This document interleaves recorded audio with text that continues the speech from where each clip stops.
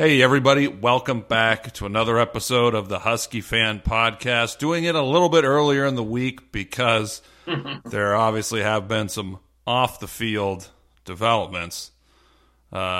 Jimmy, my bro, you know what's interesting, brother, is last week we called bottom. Jimmy Lake had bottomed out. I guess we were wrong about that, or I was wrong about that. He keeps one-upping the bottoming out as head coach. And the nightmare continues, to put it lightly. Well, the nightmare continues as far as Jimmy Lake's coaching career, or what exactly? The coaching career, the program in general, the disarray, the rudderless direction of this program is now that we have Bob Gregory as head coach for a week. Who would ever thunk? Huh? Well, I tweeted yesterday that, just as a joke, I mean, if Jimmy was going to be fired yesterday, it'd be funny if Donovan was the interim head coach.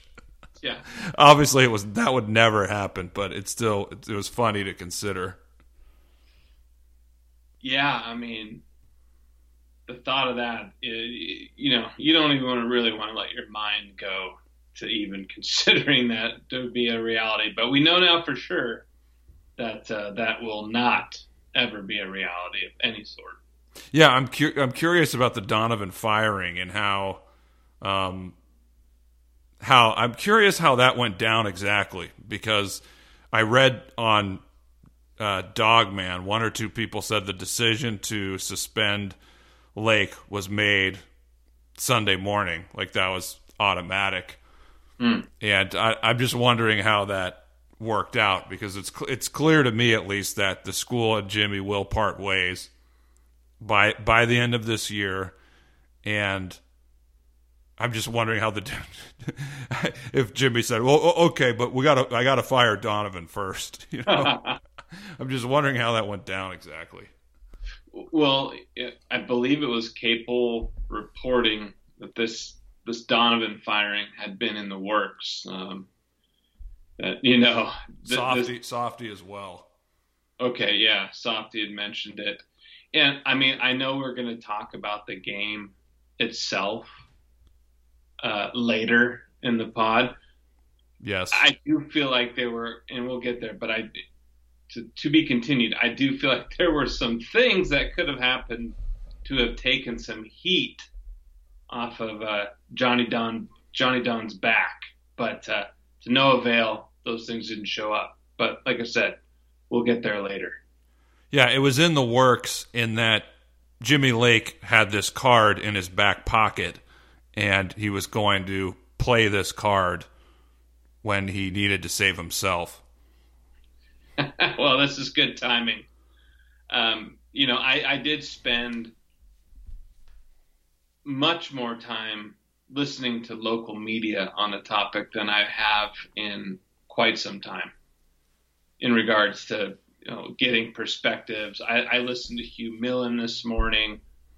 I somehow made it through Chuck and Buck and him. Boy, Chuck and Buck, ouch. Yikes, that is one rough show. Look, another pro radio guys, I'm on a pod.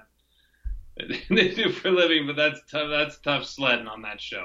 Anyway, I listened to Softy and Dick. The show is called Softy and Dick. Just horrible. So, but I listened to them pontificate. I heard Mario Bailey talk. I listened to Greg Lewis.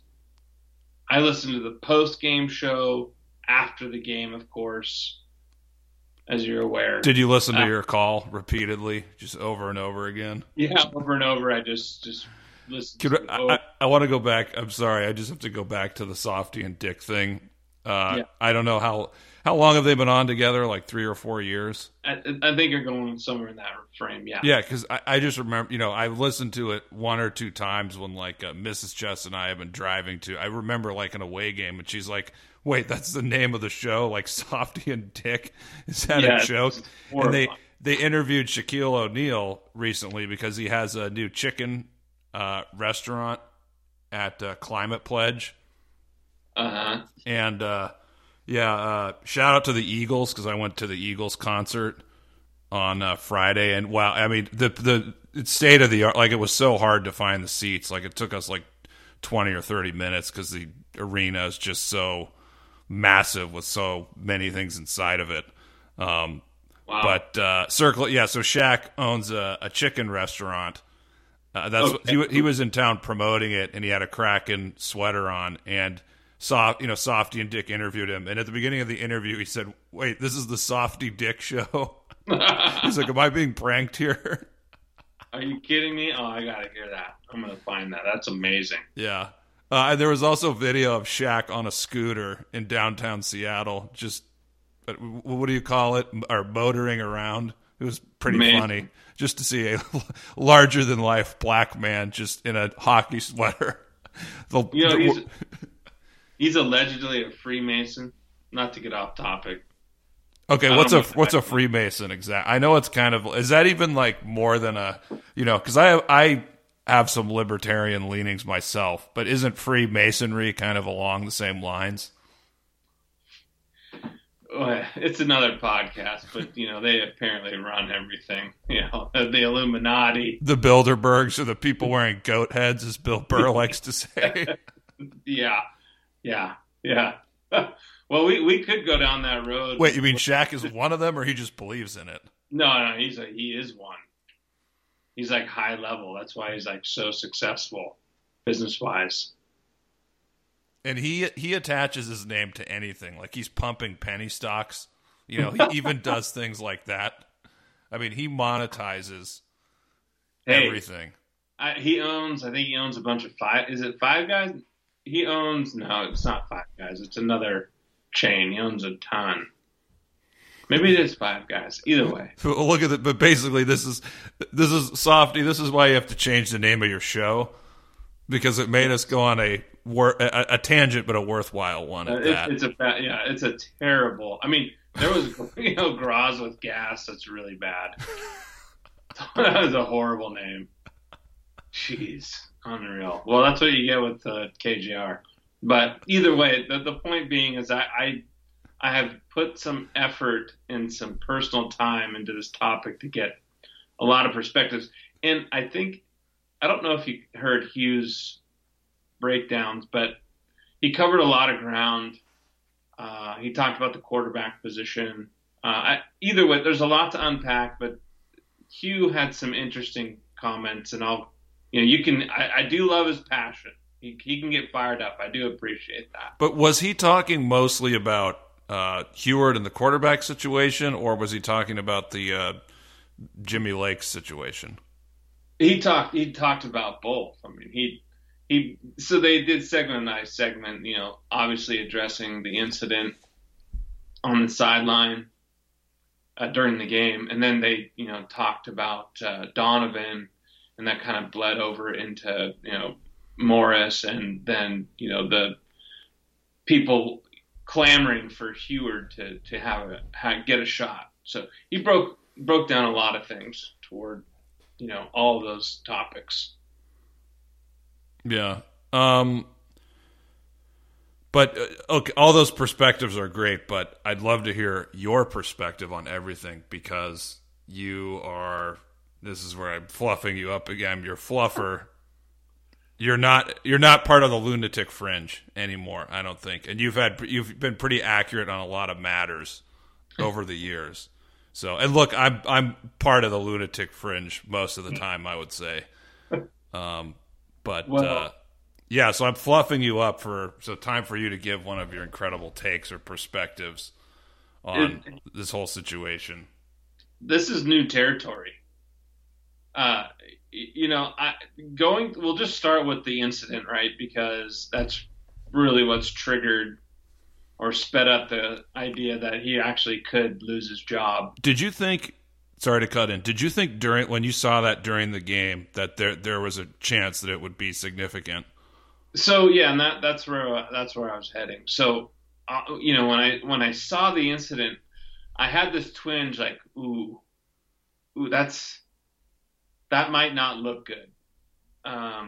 It's not like I thought he was. I mean, first off, he was so incensed and enraged with the officiating that he was already in a triggered state, and then obviously he was trying. I think there was a couple things going on. He didn't want another altercation, something to turn into another penalty. Because there were two 15-yard penalties up to that point. Yes, that's correct. Yep, exactly. And so I think truly he wanted to diffuse another scenario that would result in a penalty, and he was already elevated. And, there's always been coaches, blowing up with their players, right? I mean, either way. So when he kind of did that swipe, with the card in his hand and then shoved him, I just thought like, ooh, that's not going to be a good look. And then, I just thinking to myself, watching on the side, like, is he thinking about that incident the whole time? Because he definitely leveled off afterward, but that incident stuck with me that it could be a problem. I wasn't like flipping out about it. Like, I mean, I feel like if the Huskies had won the game, it would have probably been mentioned, but obviously it wouldn't have been taken all the attention away from the game had they won. Right. With already his situation in hand, I mean, I think where most people saw it though, like afterward and reading, it was like, this is where you kind of like drive the shank into the spleen with the guy, right? Like yes. That wound that's opening with the program, like you are taking a shiv and shoving it and twisting it into that wound, that where we are as a program. And I feel like at least locally it blew up because everything's under the microscope with Jimmy right now. And so it's an opportunity to really drive that shiv deep. And, this could be what gets him ousted. And then maybe there are ways of getting out of the buyout with this as well. Yeah, it's not only locally. I mean, national people were tweeting about it. Even yesterday, Reuters picked it up. I mean, Reuters. No. We're not just talking about like ESPN or wherever.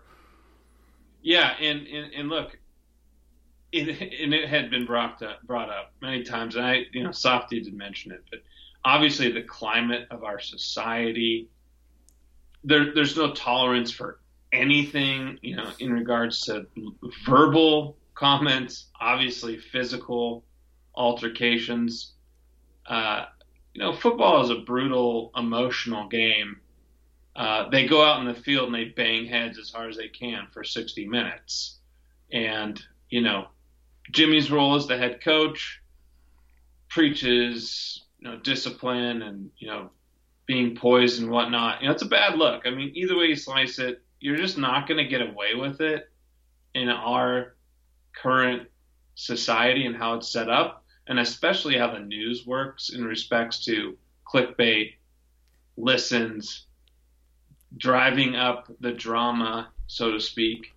All of the elements of that situation allowed for something that could obviously turn into what it's turned into. Yeah. But I mean, that's going to work to our favor. Yeah, absolutely. There's no doubt. And I think that's where people were able to highlight this, like emailing Cohen and the president. And, they have to respond in the woke culture, and especially being in Seattle, like they will have to do something or they're going to be complicit and say they support that behavior. Even though I think you have an argument on both sides where it wasn't that big of a deal. And then you could say, well, it was a big deal. I mean, he shoved the player, and you don't do that. There are arguments on both sides. But the university would have to act, because if they didn't, there would be more heat coming down on the university as a whole. So they had to do something. Yeah, I mean, I think the reason why it is a big deal, multiple reasons, but first, Jimmy had to run and find this player. He wasn't right next to him when it happened. He had to run, nudge a ref out of the way, find this player, hit him in the helmet, and then when the player turned his back, he hit him a second time. He pushed him in the back. So there were multiple actions there. It wasn't just like a quick thing. It was totally intentional and deliberate, even though, we'll get to the UW statement that said it wasn't deliberate and intentional. It definitely was. And when that happens, it's just a sign that you don't have command of the team. You don't have respect to the players when you have to do something like that. So it wasn't just like a quick, instantaneous thing. And I get it. You go ahead. I think, though, he was trying to ensure avoiding another penalty. Well, and then he lied about it in the press conference. I was going to get into that. Well, was he trying? I don't know. I don't think so, because the player was already off the field. I guess we'd have to backing up. Yeah, the player was backing up. He didn't need to defuse the situation. It was already over. Yeah, that's true. And somebody said that the player claimed that the Oregon player spit in his face. So quite possible. Yeah. That certainly could. Yeah, it's always the second guy who acts who. Yeah, for sure. That's what everybody sees. But yeah, I don't care about the players fighting, but Jimmy doing that, it's just a horrible look, and it's just like you said. I just think it's sticking the fork in, or whatever whatever you want to say about driving that. The shank. And I think I know that they only suspended him for one game, but I just think that there's absolutely no way that he's going to be the coach next year. I can't see it in any scenario. It's so far gone. The big swinging dicks have to be pissed off. The president, Cohen's useless, but they all have to be. The season's been bad. Lose to Montana, it's stupid. And then this. It's like it's clearly over for him. And I think that statement that it wasn't intentional and deliberate. It totally was when you look at it. No. So I think they're helping Jimmy save face. Like there's going to be some. And that's what that's what people are saying. If you read, people who claim, and they're not claiming to be insiders, but if you see posters in various places and tweets, that's what people are saying. It's just they're negotiating, and that to me, given the fact that it's a false statement in favor of Jimmy, I just think they're helping him save face to where he's going to resign eventually, or he'll get fired, and they're going to have to negotiate the buyout. And I think, at this point, maybe it looks like he's still going to get a high percentage of that buyout, like based on that statement. I'm not a lawyer, but I think firing for cause, maybe that's hard for UW to prove. And so, maybe that's the downside, is the fact that they, weren't able to fire him immediately, and that he's still going to get a hefty buyout. Well, in respect to him lying after the game or denying it, I think there's a couple things there. Did he understand the severity, right? Did anyone let him know beforehand he met with the press that this was going to come up? And, he probably doesn't have a good recollection. He probably didn't look at the interaction before going out there. And of course, I think if you're going to be put on the spot, you are not going to admit that someone said you hit a player. He is not going to say instinctually, yeah, I did. I think he could have said, there was an incident on the sideline that I regret, that it was a heat of the moment. I was trying to diffuse a situation to avoid penalty, and I may have crossed the line. Just instead of just flat out denying it. Yeah. Again, this comes back to coach speak and not really like standing firmly on an answer, right? It's kind of like political dancing, or Neuheisel was really good at that. Peterson was really good at that stuff, right? Not really giving anything to the media that's worthwhile. And Jimmy did a hell of a job of providing worthwhile clips to the media, not only as head coach, but also as defensive coordinator. Your insight in respects, and this is not lost on anyone, but the fodder and ammunition that you have now provided other teams in the conference recruiting against Washington, it is damning ammunition that is available to all coaches right now. Not only in this incident, but in regards to the direction of the program, the offense itself. What are you going to do? Just sell on education and the academically prowess of Washington? Yeah, I mean, there's nothing to sell. I mean, it's exactly right. Done. I mean, it's finished. And I still see there's a few people with tweets out there saying, "Oh, we got to, I don't think it's time for Jimmy to go yet. Hire an offensive coordinator." I mean, I'm sorry, but just please, you're never gonna see it if you haven't already seen it to this point. Look, here's what I would predict. If he does somehow survive this incident and gets another year, I think he'll probably keep Junior Adams as the OC. I mean, imagine trying to go out and get an OC right now.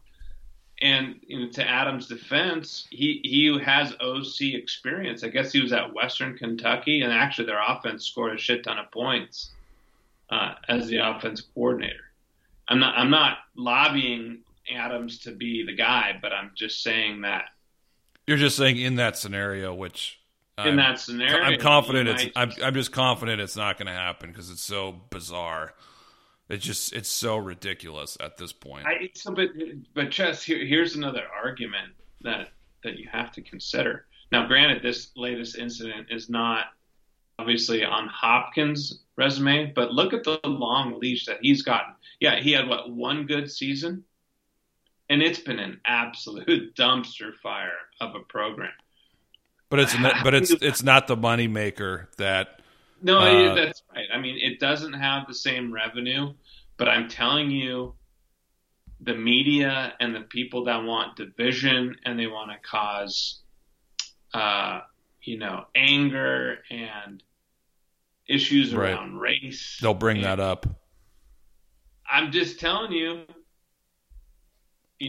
is Hopkins getting a pass because he's white? I'm just saying that is part of the narrative that could be brought up. I mean, a lot of stuff came around Tyrone Willingham when it was clear as day that he did not deserve another year. It was how obvious was it that Tyrone did not deserve? It was less it was very obvious, and it was less obvious than what we're going through right now. But I'm just saying, like, there are perspectives and angles on this matter that that will have to be taken into consideration on this decision. I can tell you right now, Mario Bailey, for one, does not want to see him fired. And his point is like, okay, you bring in the next coach next year, they lose by 40 to Oregon. Do you want him fired? Like, where does the cycle end? And what will it take for you not to want to have the next guy fired? Well, I mean, I think there's a lot of things that could be picked up upon in regards to whether the guy should, stay in the position. I think you can find out pretty early on in most scenarios. Like, someone will bring up the Frank Beamer comparison, right? But like Scott Frost, this got extended at Nebraska. That's never going to pan out for Nebraska. Well, Scott Frost, let me stop you.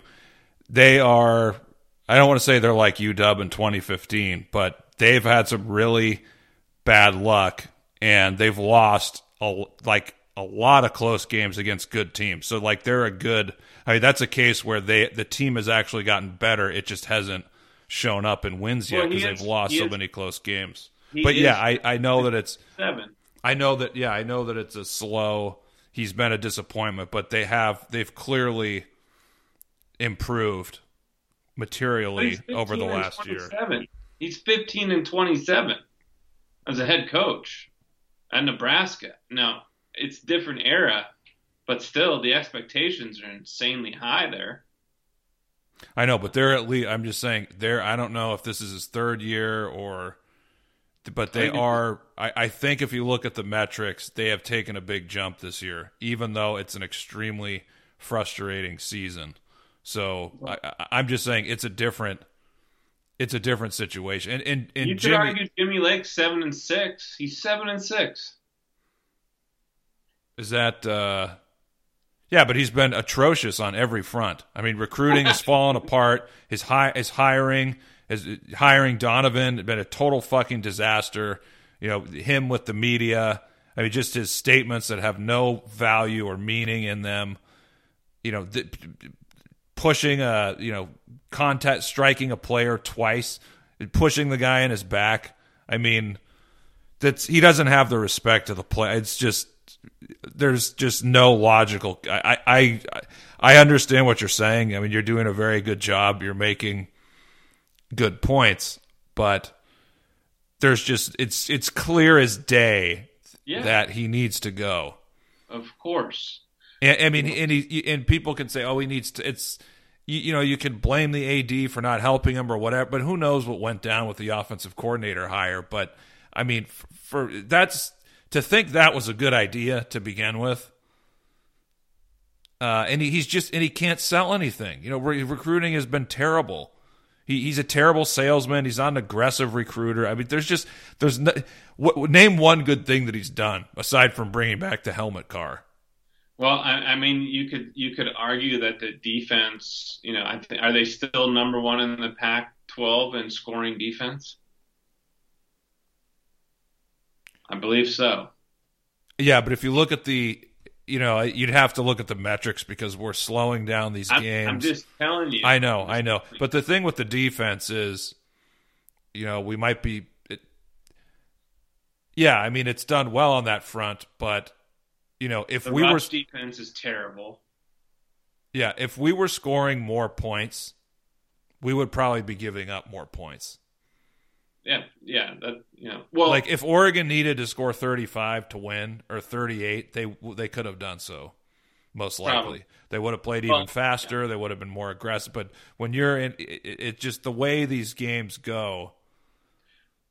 I'm just saying someone would use that stat. All right. I'm saying is someone would say, "Well, the defense is, you know, number one scoring defense," and I think they were going into the Oregon game. They were 10th nationally. In what, points or? Yeah, in points. Yeah, but so look, I'm not defending it. I'm just telling you. No, I mean it's totally fair. It's totally fair. You know, Softy asked Mario Bailey, "What's his way out of this? How does he get? You know, what is the path for UW out of this?" And he's answered faith. And I don't think that faith is going to cut it in navigating this program out of the cellar. Look, I love Mario Bailey, but I think on Twitter after the Montana game or the next game, he was intimating that there was some racism behind fans wanting Lake fired. And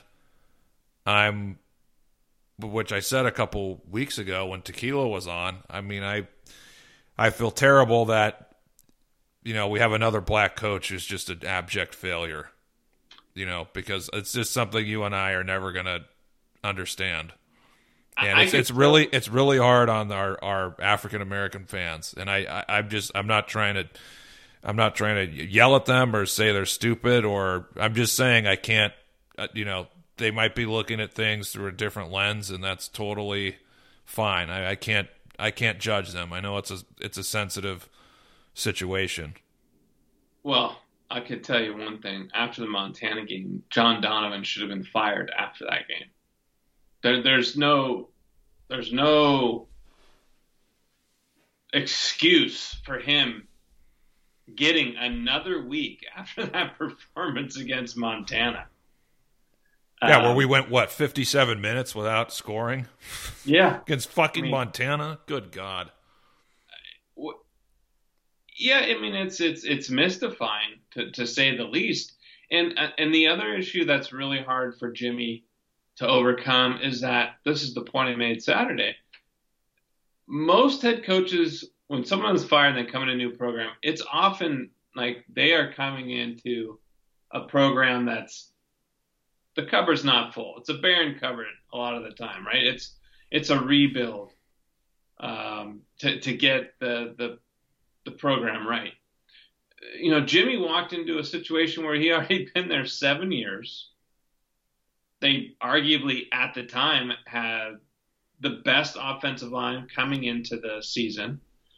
You had 3 good receivers, an All-American tight end. 50% blue chip ratio. Yeah, 50% blue chip ratio. You had 4 running backs with experience. You had a defense with Thule in the middle, who's played 3 years of football now. Yeah, I mean the D line is pretty good.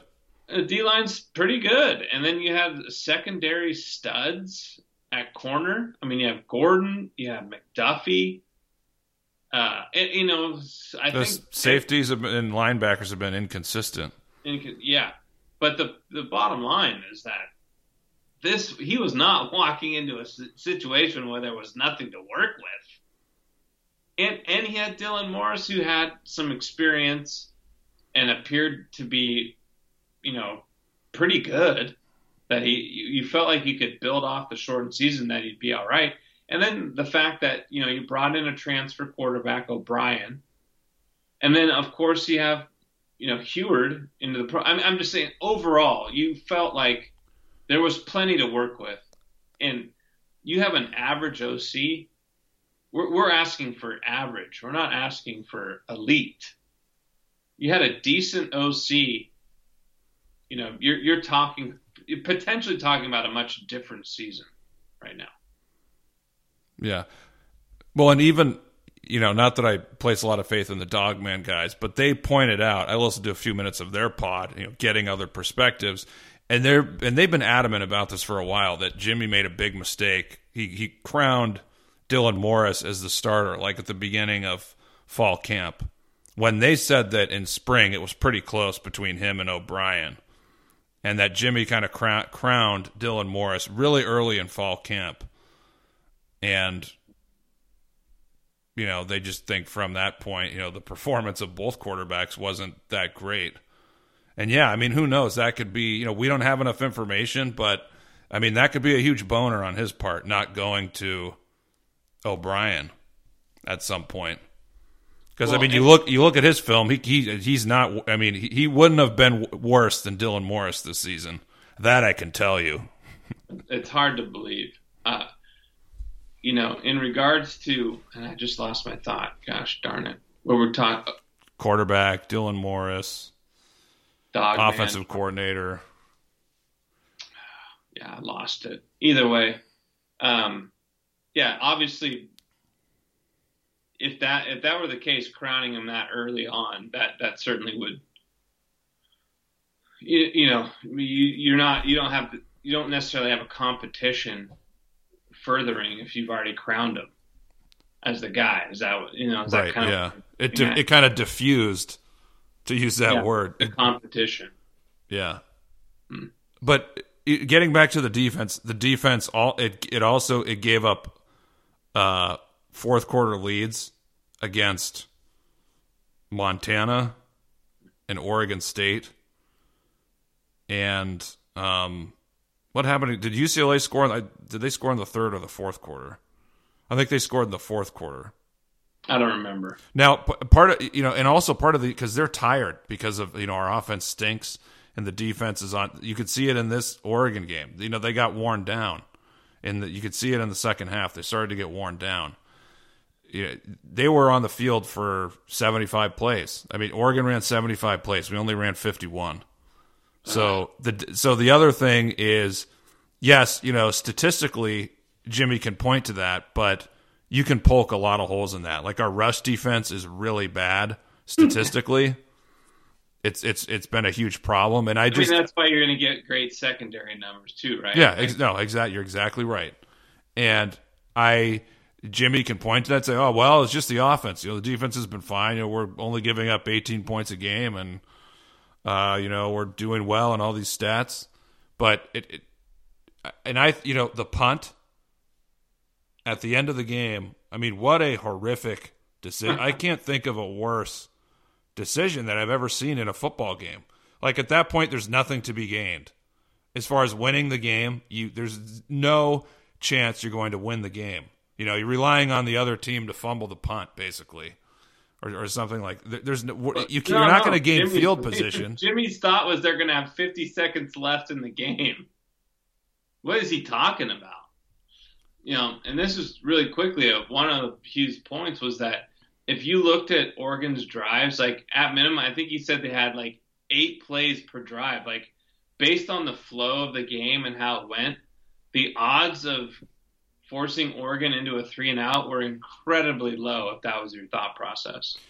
It's clear that Jimmy he was afraid of Oregon getting the ball back and then punching it in. Yeah. And losing by 15 points. Yep. Instead of 8 points. That's what 100%. He was worried about. I mean, it's totally obvious, because then we can look at all these games and say, we've been in every game except for one game. That's another, you could put that, that's another argument that we'd have to argue against, that those who want to keep Jimmy could make. I briefly looked away and I was like, wait, what the hell just happened? Like, I just glanced away at the punt and I was like, wait, he snapped the. I was dumbfounded for a moment. I just apologize to the players, but for them having to do that. But when the punt went out of the end zone, I just broke out in laughter. It was just hilarious. It was hilarious to me. That was fitting. I mean, that's how the game. I couldn't think of a better way of that game ending, and I said in the conversation with Softy was that I didn't think Washington. We all knew they didn't have a shot to win. He's like, well, to your point, and Softy followed up with saying that he felt Washington had an opportunity to win this game. That Oregon wasn't that good, and if you want to get into it, I mean, to me, it just wasn't a winnable game in any stretch that I saw, and then for it to end that way, though, seriously, it was like, of course, that just happened. That makes total sense. And the fact that the stadium was over half empty at halftime. Now, I know the weather was not ideal, but it was still a 10-9 ball game. But still, I mean, metric superiority guy went to the game and he left at halftime, which is pretty. He for the Cal Lightning game, I think he stayed for that game that had the huge delay. Yeah. But that, I mean, low 40s degrees, raining like crazy, wind that was just blowing like crazy. I mean, it was a fucking miserable time out there, and I don't think you can look. I mean, I know we have problems with the attendance and all that. I just think that the elements were just. If you thought you could win the game, would you have left? If you felt confident that Washington had a legitimate shot to beat Oregon, I mean, it depends. It depends on the person. I just think the fact that people left, that was entirely the weather and not the game. I mean, 10-9 at halftime. Of course they left because of the weather. I've been to so many shitty weather games at Washington.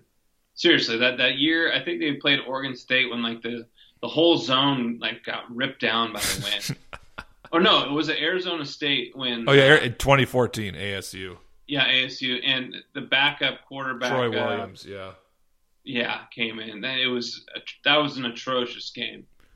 I was at that game. No, this one I didn't go to this one, but this one, no. I mean, people were seriously worried for their health.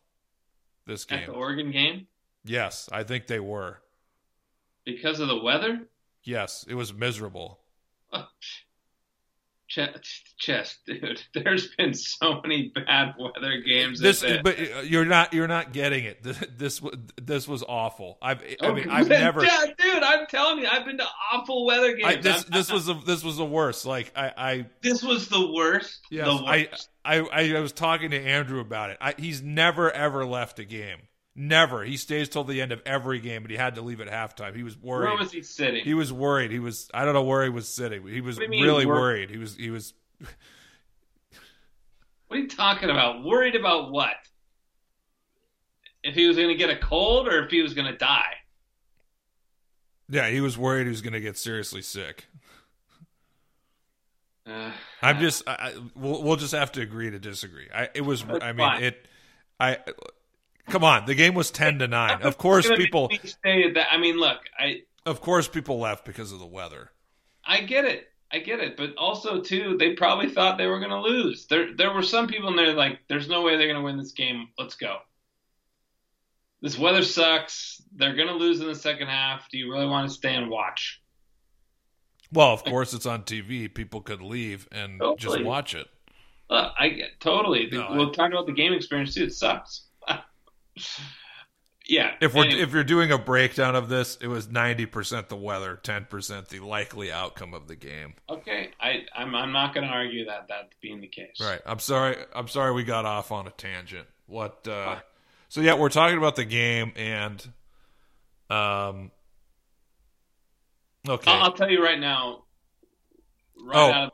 I'll tell you what cemented it. I mean, we already knew Donovan was going to go, but the fact, Chest, that they did not add a single wrinkle to that offense. Nothing. You saw, like, why not script a series for O'Brien or script a series for Heward or get McGrew in space or show some sort of motion or movement. I mean, they rolled out the same shit that we've seen the entire time.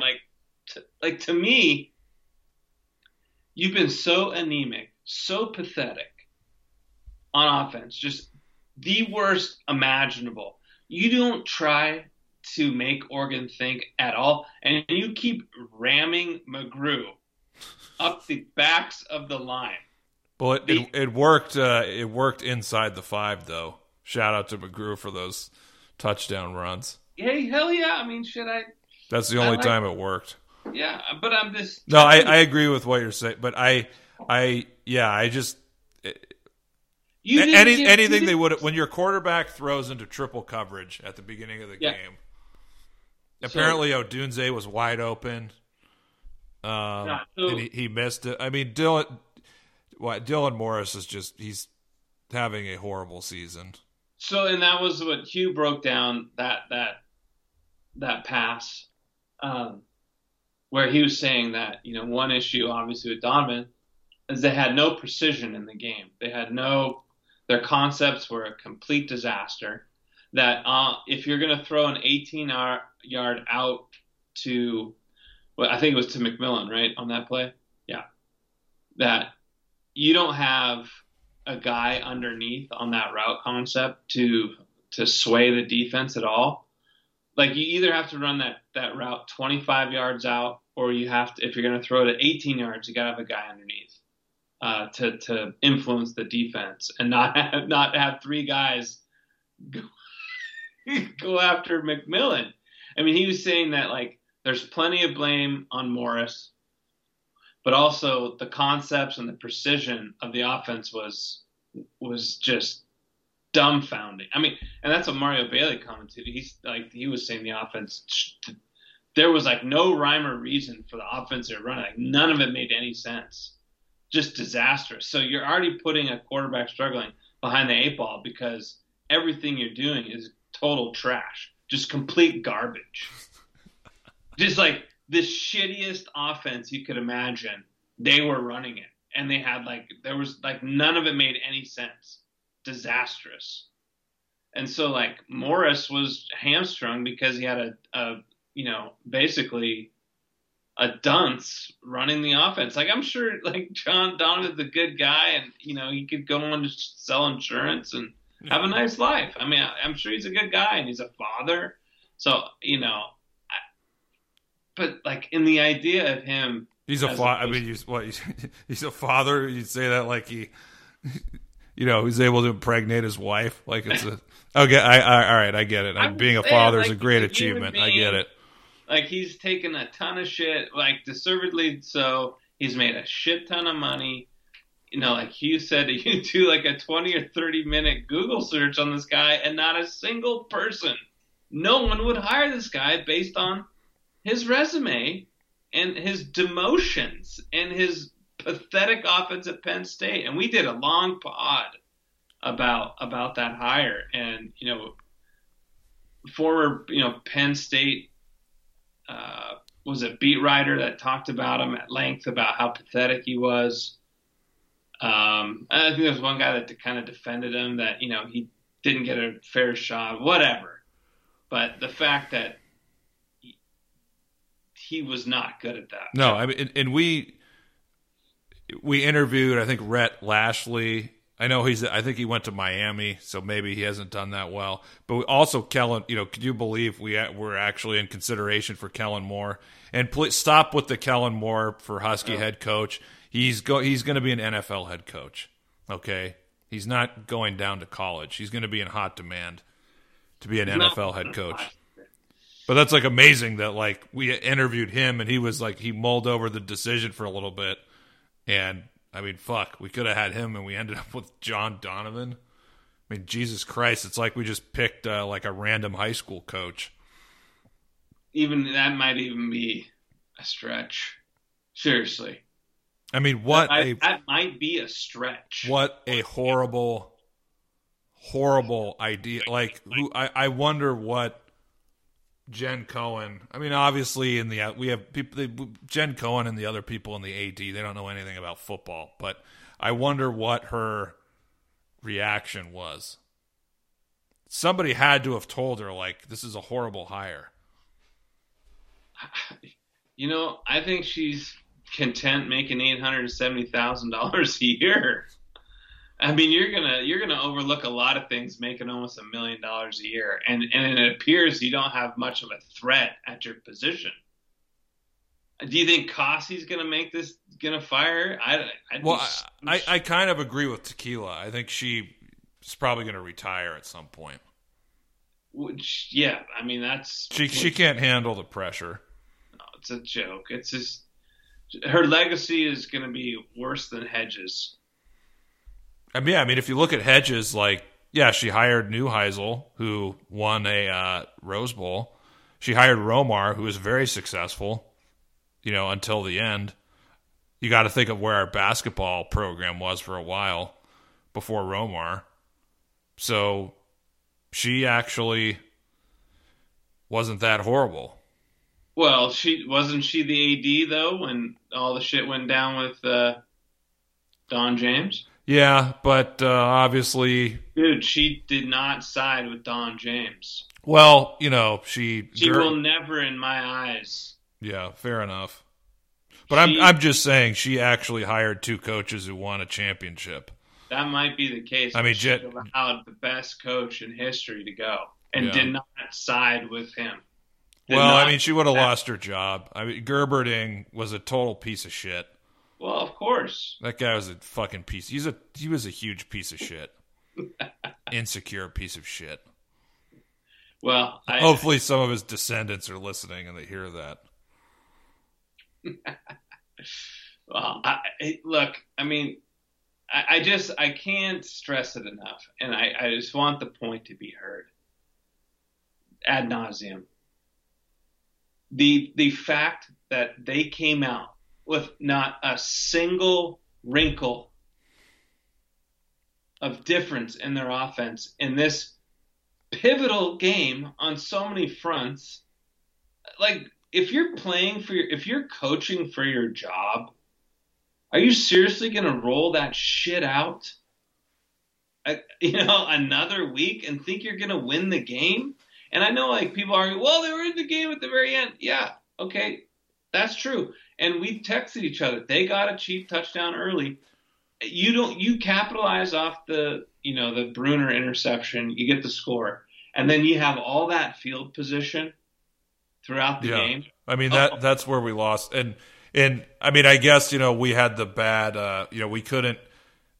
The wind was not at our back when we could have kicked a field. The 4th and 1, that was the worst play of the game. 4th and 1. I mean, fuck, you can't even pick that up. I mean, that could have been a time for a wrinkle, maybe like a guy going to the end zone, perhaps. You could try and go up 16-3. I mean, that would have been the perfect time for a wrinkle. I mean, that would have, if that happens, that ensures that we're in the game until the 4th quarter, like legitimately. This was a point I was going to bring up earlier that I forgot. Oh, sorry. And this is. That drive they scored on, I think they started at their 75-yard drive or whatever. It's like they start playing offense when they need it, and they're so conservative for the majority of the game, but then when they got to try to get a score, they start throwing the ball. Like, we talked about this, there was so much commitment to running the ball. But, it goes back to the precision of the offense and the coaching, like, they were built to throw the ball too, right? I mean, you had 3 competent receivers that have all shown that they can play the position, with Otton. All-American tight end. The All-American tight end. And, you want to keep throwing McGrew up the gut. I mean, like, where's Giles Jackson? You showed that reverse against Stanford for the 2-point conversion. Why not run something with Giles Jackson out there to give that look? Yeah, and you're right. And by the way, he's a bright spot right now. He's going to break one. I mean, he had really good return stats the last couple of years. He was an all Big Ten kickoff returner. And, we got nothing from him at the beginning of the season. But if you could tell, he had some really good returns this game. Oregon saw that play. Oregon saw that sweep play to Jackson. You're telling me you can't run a formation out of there and make them think that, Jackson could – I'm just telling you, like, run something out of that formation. Make them think that, they could have a Jackson sweep here. Yeah, His speed. He's shown that he's, got a great speed and he's shifty. They got it. Will they give it to him once in the Wildcat so they can put that on film? Totally. And remember we used to run like an occasional deep ball to Jordan Chin and he'd go up and catch it. I'm just saying, like, dude, throw someone out there different. Like, give a different look. I mean, get McGrew in space. Like, how does McGrew not be involved in the passing game at all? That just boggles my mind why you wouldn't want to get that guy out in space more. Seriously. You don't have a package where you can get McGrew in space? Nothing? I'm going to be very curious as to what Junior Adams does with this offense. Can we just I just want to give a shout out to the defense at the beginning of the game. The first quarter, I mean, Carson Bruner, I was pissed that he didn't house it because I was worried, he gets tackled at the 7, they'll hold us to a field goal. Right. But, at least we punched it in, and then we hold Oregon to a field goal after they drive. We pin that – great punting by Race Porter, by the way. We pin them on the goal line, and we get a fucking safety. Yeah. No. I mean, that was amazing, the way the defense played. And, they just wore down because if you have a bad offense, that's what happens. We're seeing that in every game. The defense is wearing down in the second half. I can't for the life of me understand the heat you're getting, the poor output, the meaning of this game on many levels, and especially to take the heat off your back, right? I mean, you have a prime where, Oregon is not the number 4 team in their regards. Like they're not like a legit top 5 team. In my view, like I don't think they're that good. I think they're probably a top 15 team. Yeah, they're not a top 5 team. This is a season where there's not very much distance between the number 4 team and like the number 30 team. Right. So there's all these teams that are not, you have a couple teams, a couple teams that are really good, and after that, a lot of teams that are not, there's not a huge difference. So I could see where there's an opportunity, like where a lot of people feel like this Washington had a shot to win this game. Right? No, it could have totally. Jimmy Lake, I mean, his tenure, he could have said, if he's able to win that game, so our record would be what, 5-4? Yeah. Yeah, you could look at the schedule and say we could go 7-5. We're going to go 7-5 at least, and then he'll have turned it around.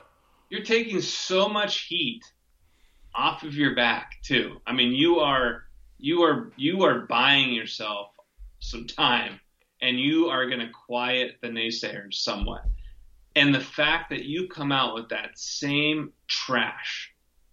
And if you look at their frickin' field position for the majority of that game offensively, incline with that's like almost it's like shocking to lose that game, especially how the defense was playing for a majority of the game. Well, the defense basically. What was the score? When did we get the? Okay, so we were down 24-9. Is that right in the fourth quarter? I believe that's correct. Yeah, so we didn't score a touchdown until the game was pretty much. Yeah. Oh, yeah, I guess we made it closer, but I mean we were going to lose anyway. We knew we were going to come 200 yards rushing. So we basically didn't. We basically scored 9 points on defense. We didn't have an offensive touchdown until early or the middle of the fourth quarter. Yes. So and I think maybe. Well, I mean, you said 34-17, so you kind of nailed our offense. Yeah. But yeah, I think. Yeah, your concerns about the offense last week were really dead on. If we look, I mean, the Montana game, 57 minutes without scoring. And look, we beat Arizona and Stanford. But Jimmy, Arizona, we didn't fucking score a touchdown until the fourth quarter. Yeah. Same with Stanford, we didn't score a fucking touchdown until the 59th minute of the game. Oh, by the way, did you see how Stanford looked last week against Utah? A good physical team. Did you see the score of that game in the first half? Remind me. 38-0 at halftime. And Utah, there was some tweet in the first half, like Utah had some ungodly number of rushing yards that, like, I forget what the tweet, it had something to do with, like, Utah's rushing yards or against Stanford's yards. I mean, Utah had, I don't know, just the yardage difference in the first half was like so severe that I think the tweet was pointing out like this has only happened a couple, 2 or 3 times in the last like 30 years. Like it was, a fucking, yeah. I mean, just look at the teams that we beat. And so, it makes sense, if we looked at those things, Oregon has a better defense than all those teams. It would make sense that they were basically, going to hold our offense for the majority of the game. But, I think credit to both of us because we said we need 2 easy scores to win this game. Or I think I said 2 easy scores to have like a legitimate, like a coin flip chance to win the game. And at the very beginning of the game, we get a cheap score like that put us in really good position. If we had another one, if our defense came up with another one, we might have had a real shot. But that's how bad our offense is. Because a half decent offense, we would have been ahead by probably 2 or 3 scores. And maybe Oregon comes back. But if we get ahead by that much early in the game, they're going to have to throw, and that plays into our advantage.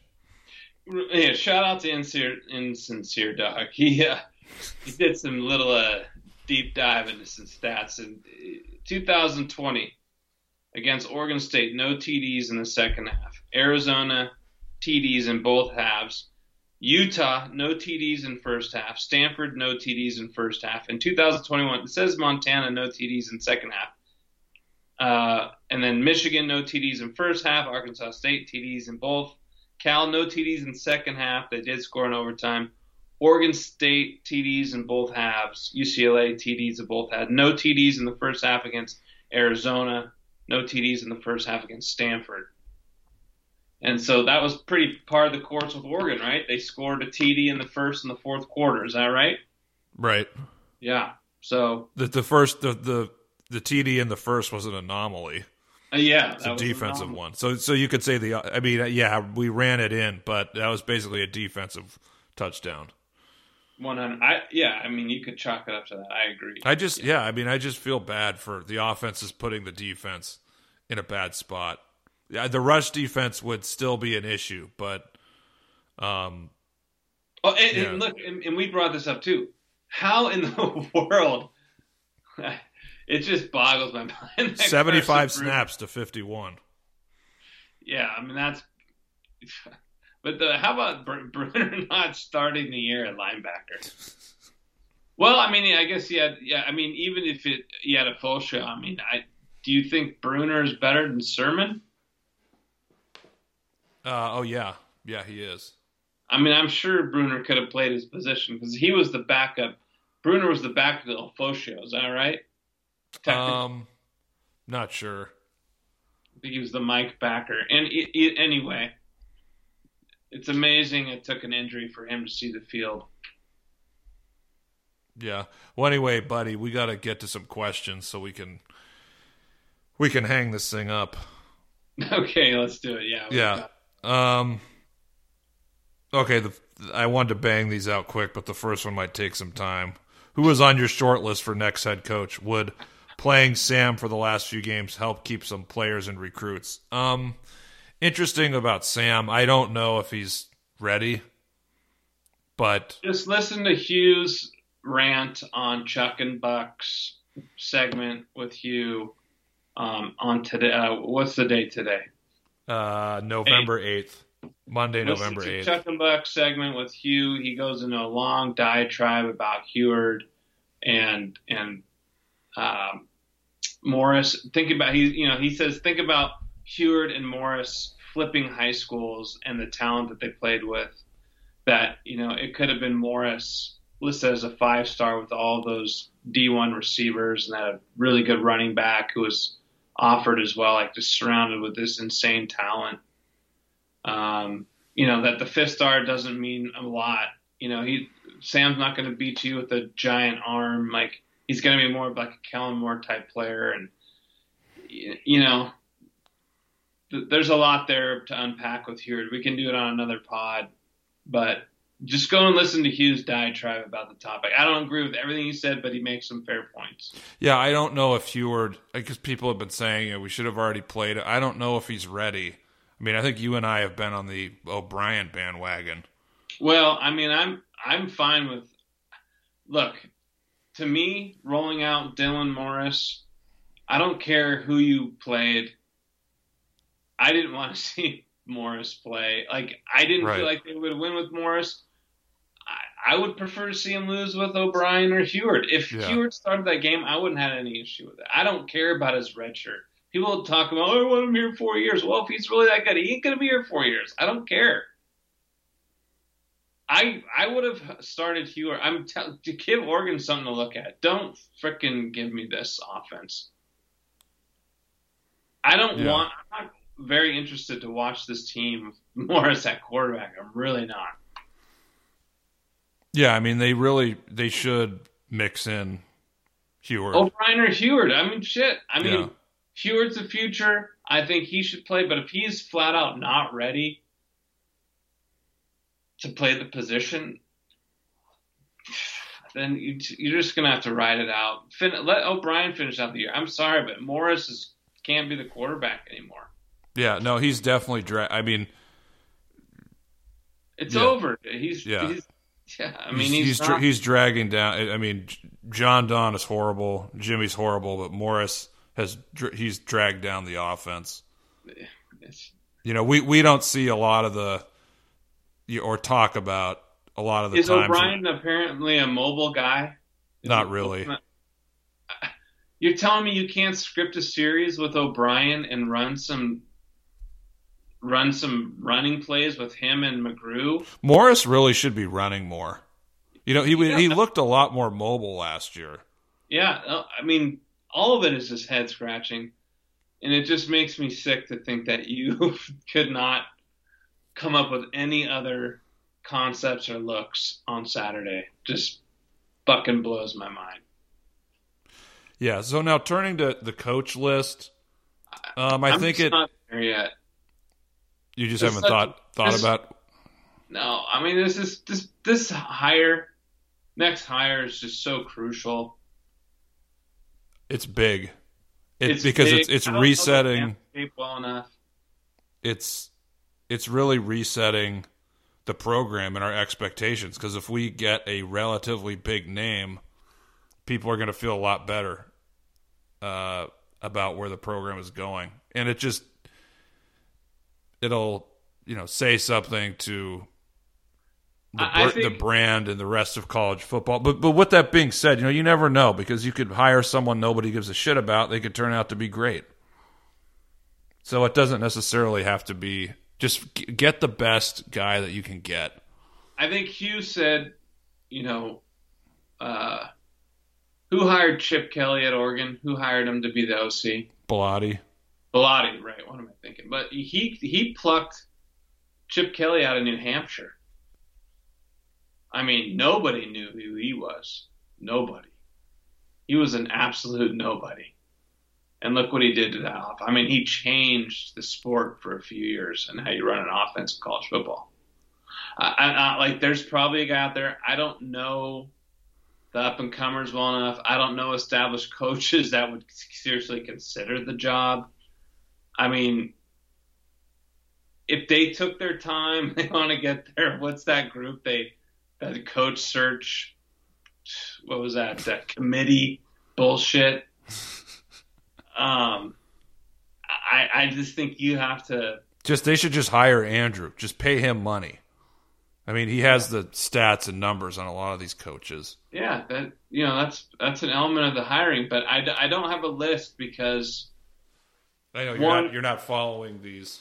I mean, I think it really depends on who we can get and how much are we going to pay, because you have to consider those things. I mean, I think you and I would agree.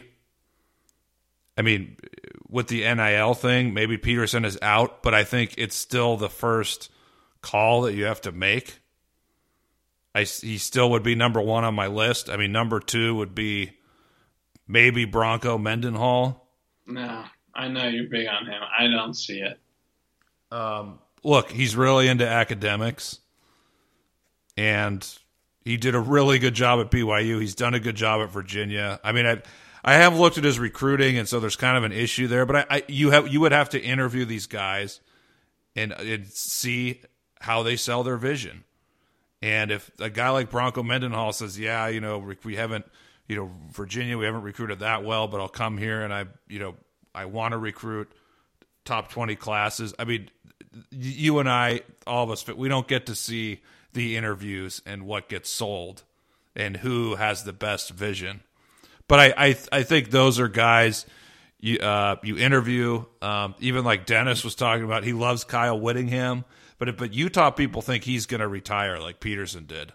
Like they think one of the next year or two, he's not that old, but hey, he's a guy who. No. I mean, I would take. I have no interest in Kyle Whittingham in any capacity. None. Zip. Zero. Nada. Okay, well then who do you have interest in? I just haven't given it a lot of energy. I mean, off the top of my head. Okay, well we'll save your opinion. We'll get your opinions on a future pod. Yeah, I don't have a list.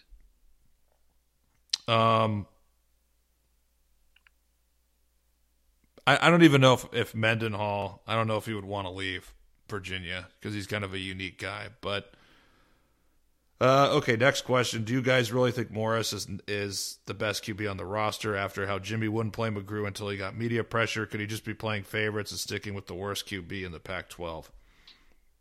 Yes. I think, and this is something I argue with Andrew about a little bit, and I do agree with him that coaches, they usually know who the best players are. But, however, there's two things I want to dispute on that front. Number one, Billy Joe Hobart, he was the backup basically, and you sometimes you have to put guys out there on the field and see what happens. Like ZTF, he was a backup, and we know in 2019 that this staff had a problem with not playing the best guys. I mean, we saw it at linebacker with Ulafosio not playing until the 8th game. Carson Bruner, that's another example. Him not playing soon enough. The questioner pointed out with the running backs. And, yeah, we've talked about it. I think O'Brien did have an injury, I think, early in the season. But, they probably should have went to him at some point. Yeah. So, yes, I think I can speak for you. Anyone fault? I think making a quarterback change, I don't think anybody would have an issue with it. Well, yeah. The question was, do we really think Morris is the best quarterback on the roster? And at this point, he might be the worst, or a third out of the three guys. Yeah, it's hard to know. It's just he's had a mental breakdown this year. He showed some, like I said, kid showed moxie in this short season. He showed some ability, but hasn't translated. He hasn't been as mobile. They haven't rolled him out hardly at all. The offensive line is underperformed. Take some pressure off the kid. Buy him some time on the frickin' field. So, okay, I just want to go back to something. What's interesting is another thing for Jimmy, if we would have beat Oregon, he would have had a path to, we'd be tied for first in the division. Yeah, that's what I'm telling you. And he could have promoted it. Yeah, we're trying to win our second division title in a row. Or I'm trying to win my, second division. Even though last year was kind of a fake. But that's, something the media could have mentioned. That's why I'm telling you. I can't comprehend the offense they rolled out there. I can't understand it. Okay, this is a good one for you. What are your expectations for this weekend? Kind of wonder if the players come out trying to prove something or if it's just too much to overcome. I think they're going to play hard. I don't think there'll be a lack of effort for this game. I really hope that – I think there will be a bump offensively because there was so much downward pressure on Donovan as the coordinator. Like, there just had to be not great environment. You get the dead coach bounce. Yeah, I think you get the dead coach bounce offensively. I think that Junior Adams probably has an idea of how to get his playmakers the ball. And I'm sure he has had some players in his ear about getting the ball. And I think he's going to try to get the ball to, guys that can make plays early on in the game. And, we might end up seeing a bit more throwing. And not to say that Morris is warranted being asked to throw the ball more, but maybe here's the thing: they threw sideways and they ran up the middle for virtually the whole game, or they did not go vertical. Yeah, especially after that pick, they got real gunshot. So I think there's going to be a little bit less of anxiety and pressure because. They finally got the guy out of the room. It was just so blatantly obvious. It just had to have seeped into the offensive room. It had to. So I think there's going to be some relief there for that side of the ball. How deep is the rot in the athletic department? Would just replacing Jen be enough? I mean, Tequila could weigh in on this. We might, he wants to come on for another pod. But in talking to Dennis DeYoung, I think if we get a person from the outside who can come in and change the culture, that can really help the athletic department. But I mean, will they just replace Jen with like another interim, or are they going to find somebody who's kind of in the UW network? Or it'll be interesting eventually, because she's not long for the job. I'll tell you, within these athletic departments and into the sports world and the media world, there is so much ego and how you're perceived, your image. A lot of it's fake. I think Jen Cohen is totally fake. I think she does not have. She might tell you she's a hardcore, passionate Husky fan. I don't think she has any idea about the purple bloodlines that run through fans, families, generational families, of their commitment to the program and their fondness for Husky football. I think there's a lot of people in the department that they're doing their job, and we all have to make money and earn a living. But I can tell you, I don't think the passion exists.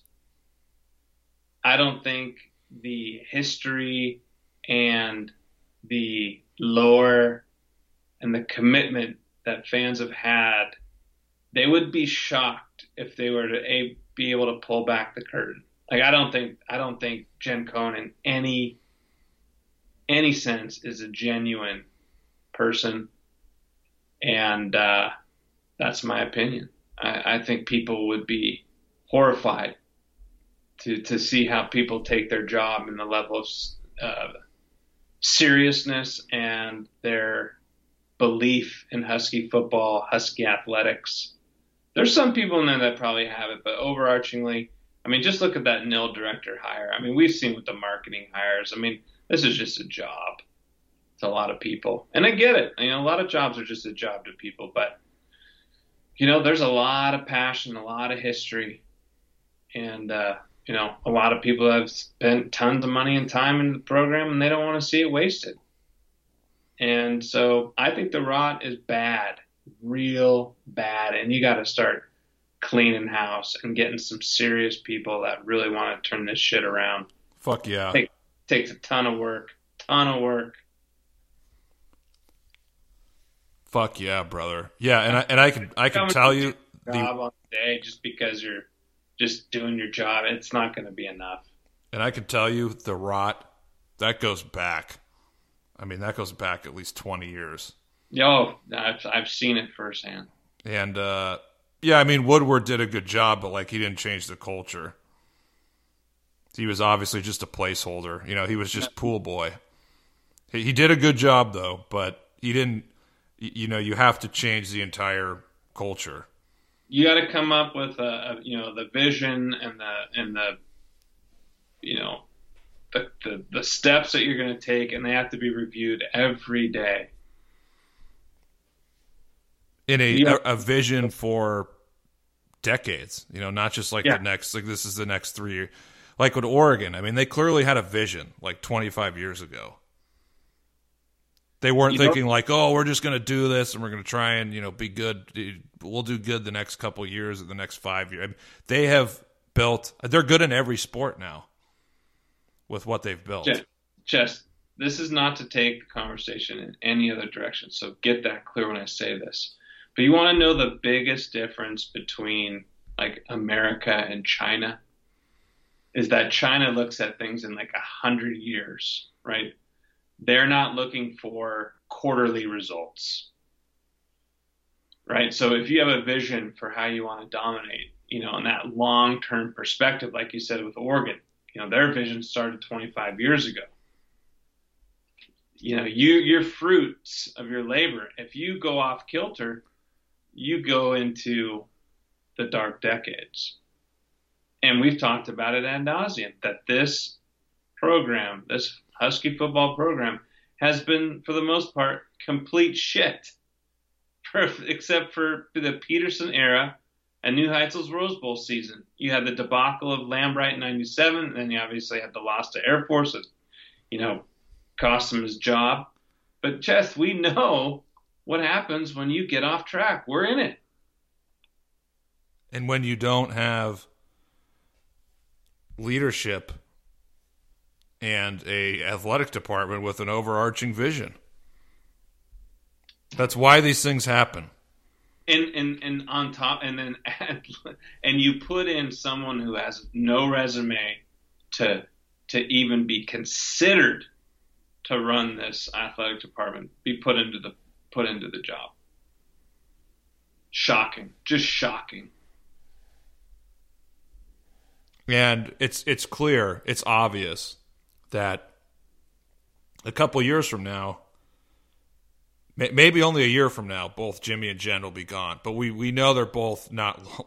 We know Jimmy is gone. We know Jen is not long for the job. So there will be new blood coming into very important positions. And this is an opportunity to reset things. And that's why with the AD, hopefully they get somebody from the outside and someone who has a real vision and someone who knows how to execute, who's going to get the, recruit new donors, rebuild the booster base, those 5 things we talked about with Sub K. I mean, there's tons of fucking money coming into this region. People like football. The Seahawks are finished. Russell Wilson, their run is over. Russell Wilson is going to force his way out at the end of this year. They're done. They're going to be rebuilding for a while. Yeah, and the other thing about Seattle, Chest, is that Paul Allen's sister, who doesn't give a fuck. Doesn't give a flying fuck about Seattle Seahawks football. So that whole organization is going to go down the shitter soon. And does the University of Washington have the stones to commit to a winning vision? That's all we have to ask, and that's what that's what's going to shape the next 20 years of the program. We could find ourselves in football hell. We could find ourselves in the 2000 stretch. It is a reality that is very possible. Yeah, it really is. Yeah, some people don't want to believe that, but it really is possible. Absolutely is possible. And we've pointed out too, people don't realize that Peterson was the AD. I mean, he was the athletic department beyond the head coach of the football program. And Jen, made it clear as day that was the case in his press conference when he resigned. I mean, it was clear as day. There was no hiding that fact of any kind.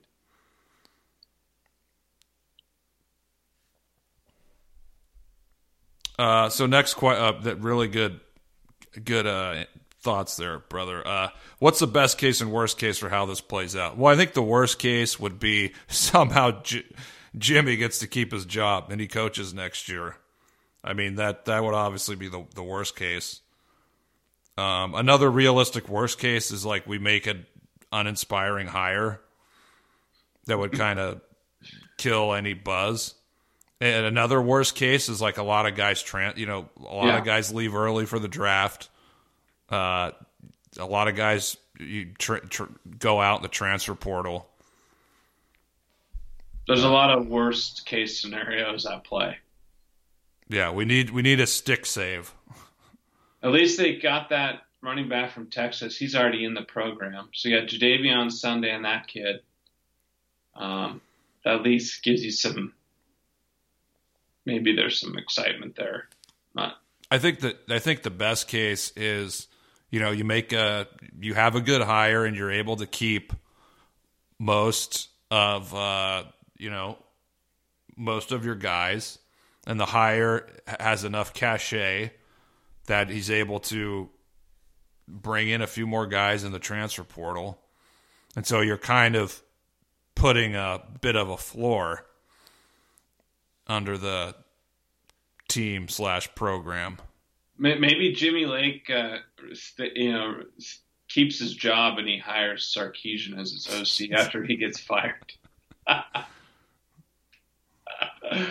Oh, kidding. That was a good name drop on the call with Softy, by the way. You liked it. Yeah. Anyway, you've covered that question. Okay, next question. With Jimmy done, what about Kyle Whittingham? Yeah, I guess you're kind of meh on him. Is he going to look, if he came to Washington, is he going to be here another 10, 12 years? He seems to like it at Utah. Yeah, but even if you could get a guy like that for 5 years, I think you'd take it. Is that a splash hire? Does that get recruits excited?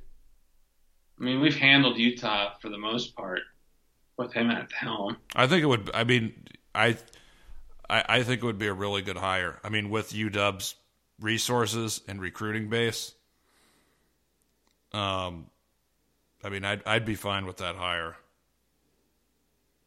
But agree to disagree. Look, I mean, if he's the best option, I'd take him over Jimmy Lake. Does he give you the vision that we just talked about? You'd take him over Jimmy Lake? I mean, who wouldn't you take over Jimmy Lake at this point? I know anybody, really. Except I wouldn't take John Donovan. That's true.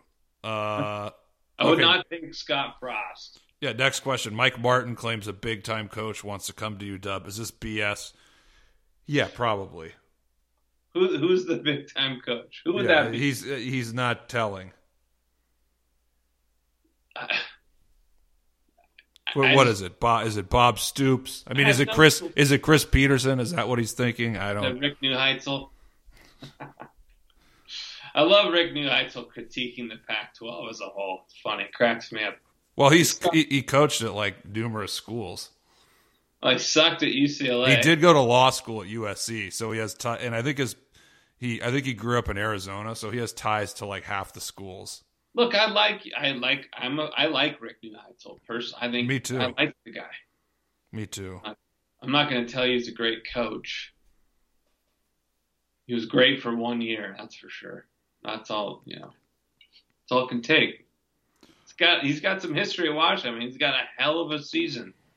That was not the most talented team. I mean, he raised that team way above their over. I mean, they had talent on the team, but overall, he had that team playing above their ability. Got to give him credit. Yeah, great senior leadership in Tui. Yeah, I mean, he had Tui. Makes your job easier, that's for sure. A couple more thoughts. How about, remember, Marcus is 1-0 at Washington. What about Marcus Tuiasosopo? He sure had, you can't fault that he didn't have that head coach feeling, though, watching him on the sideline. He had the demeanor. I'm not saying you're going to hire him as your head coach, but he was 1-0 as the head coach of Washington. Thoughts on Luke Fickell as head coach? My thoughts are, if there's any chance that we could get him, we have to get him. He'd be the number one guy. This guy looks like he could be another Urban Meyer, minus the baggage. I think he's a Midwest guy. I mean, he has Ohio State roots. Ed Orgeron. I don't think that's a good cultural fit. You don't think he'd be chasing the co-heads the entire time he was here? No. Orgeron, no. Okay, they were all right. So they were trying to get rid of him at LSU, and someone was leaking like a fake story that like some of his floozies are like in a practice, like joining in on some drills with the team. Yeah. So someone was like making that up, but there was like a LSU player on Twitter had to say like, no, this never happened. That's amazing. That's pretty good though. At least from an entertainment perspective. But honestly, LSU, if you look at the whole COVID thing, like the two programs that hurt by far the most were Cal and LSU. I mean, LSU lost. They had tons of guys who opted out. Like, they lost coaches. It just totally disrupted it. And I mean, Cal, last year they had a team that could compete.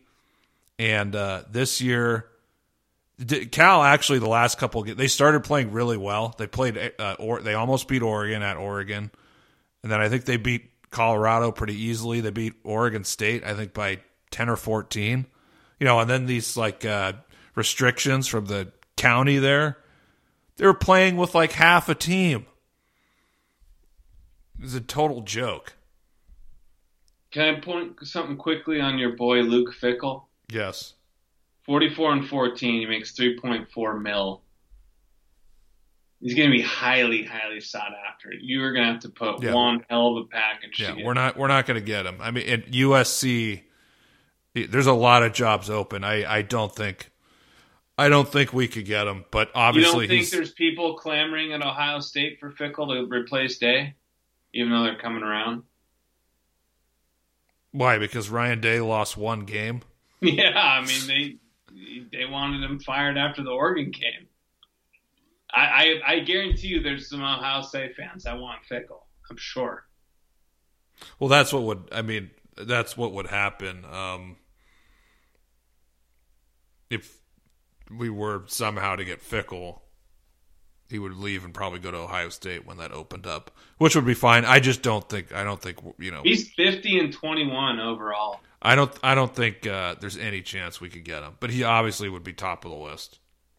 Yeah, no, I agree. He's 50-21. And by the way, Cincinnati has hired some damn good coaches in the last several decades. You got Brian Kelly. I mean, even though he killed a guy, he's a great coach.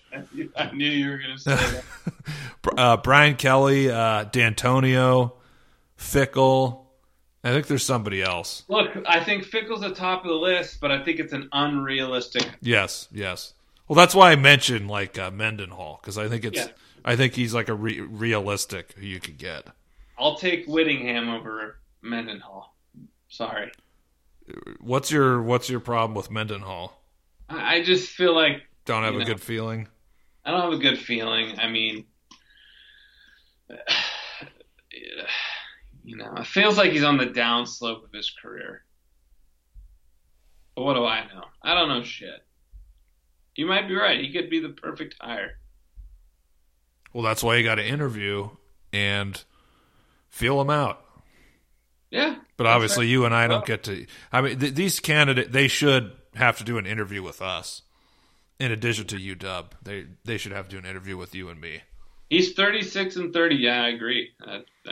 Hey, we had Lake on the show. Look how that worked out for him. Came head coach. Yeah. Look, I mean, your boy, 36-35, makes $3.4 million.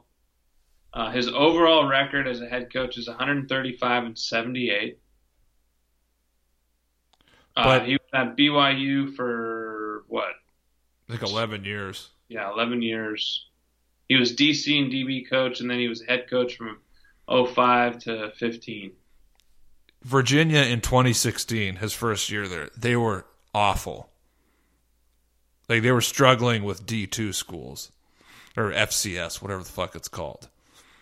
And yeah, I mean, I think, it hasn't been a total home run, but they've steadily turned around. And like I said, you got to interview these guys and figure it out. But look, Saban, he coached at a lot of places, and at Michigan State, a lot of people probably thought, yeah, he's a good coach, but no one probably ever thought he was going to be the greatest coach. So I guess your boy Mendenhall since 2005 has had 60 players been signed to the NFL. He had, including Ezekiel Ansah, who was the number 5 pick in 13, and his program ranked 7th for most academic All-Americans during his tenure over a decade. So that would certainly please the upper camp. Yeah, totally. No, he's big on academics. He would be a good fit. Yeah, I mean, he's defensive minded. He was a coordinator with Kyle Whittingham.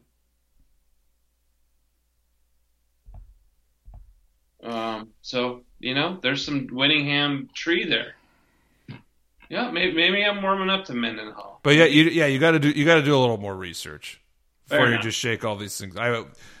For a future pod, you got to come up with a list. All right, last question. It's about another coach. One guy was asking about Wilcox. I really like Wilcox, but I think he's a fallback option. I think he's like a Plan C guy at this point. Yeah, I think you have him pretty far down the list. Obviously, he's hamstrung at Cal. There's only so much you can do there. But I think Wilcox is probably going to have to go somewhere else, prove his worth, and then maybe he's an opportunity. Hopefully we're not looking for a coach in 3 years. Yeah. But I think that's what's going to happen for him. Yeah, maybe he'd be a coordinator at a or top 25 school, at a smaller school. Yeah, I mean the pandemic it devastated Cal. Just real bad luck for him. But he's not going to leave Cal. Well, yeah, I mean if he gets a better offer, which he probably won't at this point. But yeah, he's like a Plan C guy for us. He's a fallback guy. Yeah, I don't see that happening right now. I mean, there's guys that we might be able, guys we can't get, like Fickle, guys we can get that are fallbacks, like Wilcox, and then there's other guys in the middle. Maybe the Fresno State guy is also a fallback. Yeah, I definitely think that I don't want the Coastal Carolina guy. I don't think he's had like one good season, but they haven't beaten anybody. They've just I don't know anything about that guy. Yeah, it's not a regional fit, and just please stop with that. And let's have how about this? When it's confirmed Jimmy's fired, we will do a coaching search pod. Yeah, we will. We'll spend 5 or 10 minutes researching before the podcast, and we'll do it. No, I'm kidding. I'll put in 20 minutes of time for pre-pod. So I guess, this pod has run really long. I'm really hungry. I'm hangry at this point. So let's wrap it up. Should we do a prediction for this week? I mean, I haven't done any prep. We can. It sounds bad, Jess, but I'm indifferent on the outcome of the game. I pretty much want the season to end. Yeah. I'm really, I guess, how they finish out the year and Jimmy's status. What if they end up winning the last 3 of their games? You're gonna hang your hat on the incident. Hey, he got rid of his problem at OC, and he had the sideline incident, but he finished out the season with 7 wins. I don't think that's going to happen. I don't think so either. So I'm just. But they're probably going to lose the Cougs. Hey, hell, Oregon might lose this weekend to the Cougs. Yeah, if the Cougs win out, they win the North. So go Cougs this week. Go Cougs. It'd be funny if the Cougs beat Oregon, then Oregon's going to be rooting for us to win the Apple Cup. Because the Cougs have Arizona. They have Arizona. So if they beat Oregon, they have to beat us to That game's in Pullman too, is that right? No, it's in Oregon, unfortunately. Well, that makes it a bit tougher. But that quarterback at Wazoo is pretty good. Yeah. But as far as our game, Arizona State, I think this is a bad matchup for us. Yeah. They run the ball really well, and they have a good defense. So yeah, we probably lose. Yeah, I mean, it's probably going to be I mean, I know their offense has had a lot of I don't know what's happening there. I mean, they did beat USC, who's also a dumpster fire. But I think it's going to be like another 27-10, 27-13. I think it's going to be a game like that. That's just my guess after 1 minute of research. Bob Gregory's the head coach for the day. Well, I really hope they can fire Lake, so he never coaches another game. But they're probably gonna, he's probably gonna resign after the Apple Cup or, mutual termination at that point. It's just, how could you even let him coach again? It seems hard. It seems like a lost cause. It's even worse than Tyrone coaching out the 2008 season after he was fired. Man, I don't know. That was pretty ruthless. How about Arizona getting a win? Washington's still the winless Pac-12 team. Still holding that record, Chest. Yeah, great. Yeah, should we wrap it up? I don't have enough energy to get angry about that right now. We're long-winded here. Yeah. We got to wrap this thing up. It's carried on way too long. Yeah, I mean, the crux of it all, it's a total mess. They've got to dig themselves out of it. They've got to make some big boy pants decisions. And, face reality as it is. Don't deflect reality and get things moving quickly. I think that's another thing. We can't let this stuff linger on. They got to start making some bold, quick decisions. It's just dragged on. It's just gone on too long. There's too much bad juju around this program. You got to start making swift moves. Yeah. All right, so I'm going to say ASU wins it 27-13. Yeah, you know what? Let's first time ever. I'll go with that too. 27-13. ASU Sun Devils win the game. All righty. On that note, thanks everybody. Thanks Jimmy, and we'll hang her up with Go Dogs. Go Dogs.